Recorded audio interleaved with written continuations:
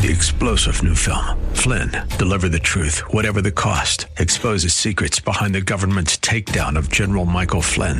Flynn knew what the intel world had been up to. He ordered the first audit of the use of contractors. This set off alarm bells. He told the truth. He was the most dangerous person for Donald Trump to hire. They had to get rid of Flynn. Flynn, deliver the truth, whatever the cost. Available now. Watch it today. Go to salemnow.com. salemnow.com. Well, in our journey of Romans, we are turning a corner and entering into a new chapter, chapter 9 of Romans, and Paul's sorrow for the nation of Israel. Join us as we explore chapter 9 next.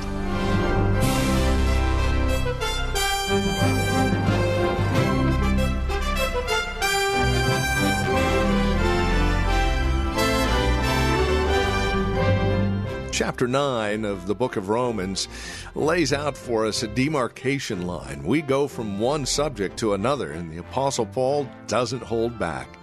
Chapter 9, verses 1 through 6 is where we catch up with our teacher and pastor, Pastor Gary Wagner, for today's Abounding Grace, coming to you from Reformed Heritage Church in San Jose and online at reformedheritage.org. Paul's sorrow for Israel. Here's Pastor Gary and today's program. Paul's sorrow for Israel. It has been said, and I do feel it, that on this earth you don't get much higher than Romans chapter 8. However, those heights have to be defended because there are things that would undermine our confidence in God's love and in God's sovereign providence. Chapters 9 through 11 answer something that Paul raised at the beginning of this letter. But now he has to answer and show how this is consistent with the love of Christ, from which nothing can separate us. In the beginning of the letter, Paul demonstrated that the Jews were under the same condemnation as the Gentiles. Remember his blanket statement in chapter 3, verse 11, that covered both groups. There is none righteous, no, not one. In some respects, the Jews were even worse off than the Gentiles. Because even though they had the covenants, even though they had the Word of God, remember what Paul said about them in chapter 2, verse 24. The name of God is blasphemed among the Gentiles because of you. So Paul is going to return now in these next 3 chapters to the condition of the Jews. One of the main reasons is just what he said in chapter 8, verses 35 through 39. Nothing can separate us from the love of God, which is in Christ Jesus our Lord. Oops. Do you see a problem? You should. Wait a minute. The Jews were separated from God's love, but they were God's people. They had all these privileges that Paul enumerates in verses 4 and 5. So weren't they loved by God? Didn't they have the covenants? Didn't they have the fathers, Abraham, Isaac, and Jacob? Yet they crucified the Lord of glory. And even worse, Paul says in 1 Thessalonians 1 that they were the worst persecutors of the Lord's church. So we got a little issue here. This is a potential obstacle to the gospel. The Jews had a glorious history. God worked in the midst of time, in the midst of time after time after time. He made promises to them. No matter what their condition was, they were obviously at one level loved by God. But they had fallen away. And if they fell away, what about us? How can we say with confidence then that nothing can separate us from the love of God in Christ? So 3 chapters, 3 main points. And don't worry, I'm not going to cover all those points today, but in chapter 9, he does mention we need to remember God's sovereign decrees. which are, he shows mercy to him whom he will, and he hardens whom he will. In chapter 10, he says the Jews never understood the gospel. In chapter 11, he says, but it's not hopeless, because there is yet a future, and God does have a glorious purpose yet to fulfill within the Jewish people. And all along the way, he will give many pertinent warnings to us. You'll hear this warning again and again and again, and it won't be from me so much as it will be from him. If the Jews who saw the glory had the covenants, who had Elijah, if the Jews whom with God was pleased out of all the families of the earth to meet with, to show how to worship him without descending into chaos and wickedness, if they fell away, then how much ought we to guard our own hearts, lest there be in us a wicked heart of unbelief and departing from the living God. His warning in 11:21 rings very true, and you should take it very seriously, as should I. If God spared not the natural branches, take heed lest he also not spare you. Because you can have all the privileges you can, be born into a faithful family. You can have baptism, you can have the Lord's Supper, you can hear sermons until your ears just can't hear anymore. But if you don't hold on to Christ, those very blessings will curse you. So the warnings here are serious, because his love is so great. The warnings are so serious, because his love is so pure. The love that Jesus Christ has for us. So he says, listen, don't leave my love. Stay close to me. Now, the seriousness of these matters leads Paul to adopt a form of speech in verse 1 of chapter 9 that shows how serious he is. What happened to the Jews, that they have rejected Christ, rejected the gospel, and become the persecutors of God's people. Notice here he says, I saw the truth in Christ. Paul says, I am speaking as a man who lives in the orbit of Jesus, and I am in union with him, and I am speaking sincerely, truly. And by the way, since Paul's personal testimony is inspired by the Holy Spirit, we can trust Paul and take it seriously and listen carefully to it. And he says, I speak the truth in Christ, and my conscience also bears me witness. Now, if we had time, we could go to about a dozen passages in Paul's letters where he regularly brings his conscience to the forefront. Now, that's not because Paul thought, well, my conscience is the final arbiter of truth. That, of course, is not a biblical doctrine. God's word is the final arbiter of the truth. Our conscience can be very deceived about what God's word is actually teaching us. But Paul is here speaking as an apostle and speaking as a Christian man who is very aware that his conscience, as far as I can understand it, is pure and sincere before the word of God. And moreover, he adds here, in the Holy Ghost. Turn to 1 Corinthians 14. The apostles were keenly aware of the fact that the things they wrote and spoke were of divine authority, as if Jesus Christ himself was speaking. And he was. The apostles were the living voices of the Lord Christ. 1 Corinthians 14:37. If any man think himself to be a prophet or spiritual, he's kind of speaking a little tongue-in-cheek to the Corinthians who boasted so much about their wonderful spiritual gifts. Let him acknowledge that the things I write to you are the commandments of the Lord. So Paul says, I'm speaking as a Christian. I'm speaking with a pure conscience, and I'm speaking as a Holy Ghost-inspired apostle.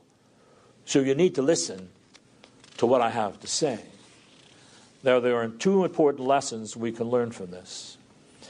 Since the immediate context is election and predestination, remember, and how this pertains to the Jews, when it comes to this particular doctrine, we must yield to Scripture's teaching. We have no choice here. Men study all kinds of reasons and squirm and scream with when these kinds of things are brought up, and it is admittedly one of the most controverted passages of Scripture. And even more, if we are struck by the majesty of God and we believe it, our hearts should be overwhelmed by it, utterly struck with amazement that God would set His love upon us. But no matter how difficult it may be to hear it, to believe it, nonetheless, the only wisdom is to yield meekly to the voice of God, to listen to what He has said, and to reject any doctrines or any teachings that undermine His authority over us. And that authority begins with our salvation. God has seen fit to reveal to us in His Word that whom He chooses to be His own, they will be the recipients of His mercy, and that mercy is shown to the undeserving. But He shows justice or wrath to those who deserve it, which would, of course, be all of us, without any discrimination other than His own will. So we must not enter into judgment with Him or try to be wiser than Him. For if we do, we will be found to be liars. For who has known the mind of the Lord or been His counselor? That's the first thing. But the second point is no less important. Whenever we handle these doctrines or any word of God, our hearts must be held in adoring submission to what God has said. Adoring submission. We must speak all of God's truth, only God's truth, and our conscience must be so bound to what God has said in His Word that we can speak that truth lovingly, boldly, without the wrath of man trying to accomplish the righteousness of God. We must not seek to get around what God has said, even if it presses upon us. Are we living that way? When your parents say something to you, young people, and you know it's true, but you hate it, and you don't want to do it, do you say, I'm going to do it my own way? Well, then trust me. Kiss the devil on his lips. If something presses us in God's Word, well, maybe I'm not living my life or governing my family according to God's Word. So I've got to give up what I'm doing because God has spoken. What about relationships? What about the way we talk? What about taking up offenses? We know what God's Word says about those who divide with others. So we've got to be very, very careful that we live by every word that comes out of the mouth of God. Because the only sound conscience is the conscience that is broken and humbled before Scripture. Not before men, but before Scripture. That's the only sound and healthy conscience. So this is then the very way we speak the truth in Christ, like Paul. He said, when we are aware and convicted that our thoughts, our words, our actions are lived before the face of God, that He is the one with whom we have to do, not the opinions of men, not their hatred. So whatever the cost, whatever the personal inconvenience, however much the world may hate us, I live by God's Word alone. Everything else is sinking sand. Look around you. If you could see things from God's perspective, and the perspective of the angels, what looks like buildings going up and huge technological innovation is really the slipping and the sinking of the human soul into the abyss of pride. Because let God be true and every man a liar. And if we don't build on the rock of God's Word, and if that is not where our consciences are grounded, then everything else is going to sink and fall away. Now, Paul adds in verse 2 a very personal reason for making this strong declaration at the outset, because his heart was breaking. Paul was a Jew of the Jews, a Pharisee of the Pharisees. Yet he saw that his people, his countrymen, had rejected their own Messiah. He came unto his own, and his own received him not. He knew the Scriptures. Isaiah's suffering servant had poured out his soul on the cross. He knew that the seed of Abraham and the seed of David had come. He had heard firsthand the testimonies. Jesus Christ came well attested by signs and wonders, as you yourselves also know from Scripture. He spoke, and Paul knew Pharisees who heard him speak and who said, "No one has ever spoken like this." God's own voice from heaven. And Paul knew people who had heard God's voice from heaven when Jesus was transfigured and when he was baptized. Of all this, if all of this had come to this ancient people, even though they were in a period of Roman slavery, spiritual slavery, in the fullness of time, and he came unto his own, he said, and what did they do? In the words of Jesus' parable, they said, "This is the heir. Come, let us kill him and seize his inheritance." How could Paul's heart not be broken? The Lord had saved him, and he had saved many of the Jews, but the majority of them and their leaders still endured an incredible unbelief. So you can imagine Paul. Every time he goes to the synagogues in the various Gentile cities that he goes to preach in, every time he goes to Jerusalem, the house of the Lord where Jesus rode in and was proclaimed Hosea's king, right in the front of everyone. And what does he see? He sees hard faces reflecting hard hearts. And he knows when he walks out the door, hard blows were coming his way. Because the Son of God came unto his own people according to the flesh, and they rejected him. So Paul's heart was more than just broken. Look at verse 3 and pay close attention to it. His feelings were far deeper than grief. He said, "I could wish that I was accursed from Christ rather than my own countrymen, so that they might be saved." And now the word here, accursed, in Greek is anathema. It is the same word used in Leviticus, Deuteronomy, and Joshua for haram, Haram in Hebrew, which means to put under the ban of God's judgment, to devote themselves to destruction.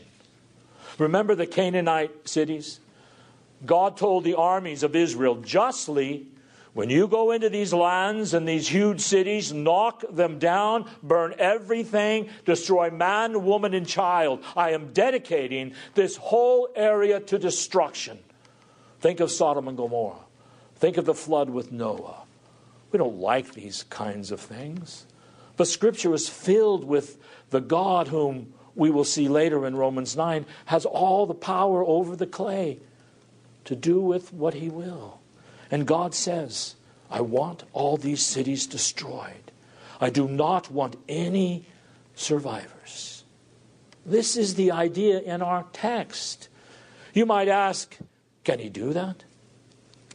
He can do with us what he wills. And whatever he will do with us is wise and it is good, because he is the one who does it. And if we don't want to go that far, then we can't go where Job went, can we?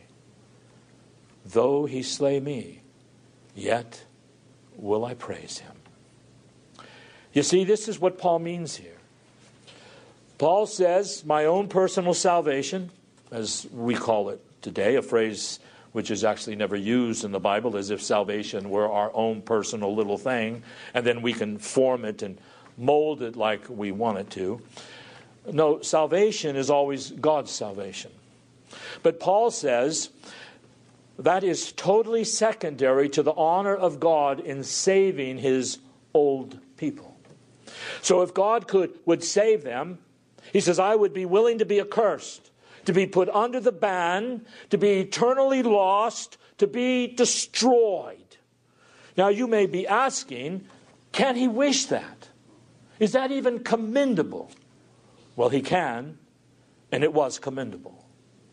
The form of the verb here indicates that Paul knew that there was a condition that would prevent the wish from being realized. It's like, for example, if on my birthday I wish for John Wayne to show up on my driveway riding a white horse. We know that's a silly wish.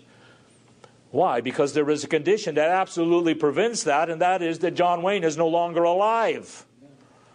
And it's like men who spend their whole life looking for that perfect 10. And there, a negative 25. It's just not going to happen. So Paul knew, my name cannot be blotted out of the book of life. But he is expressing sincerely, in the strongest possible language, Lord, save your people. Save my countrymen.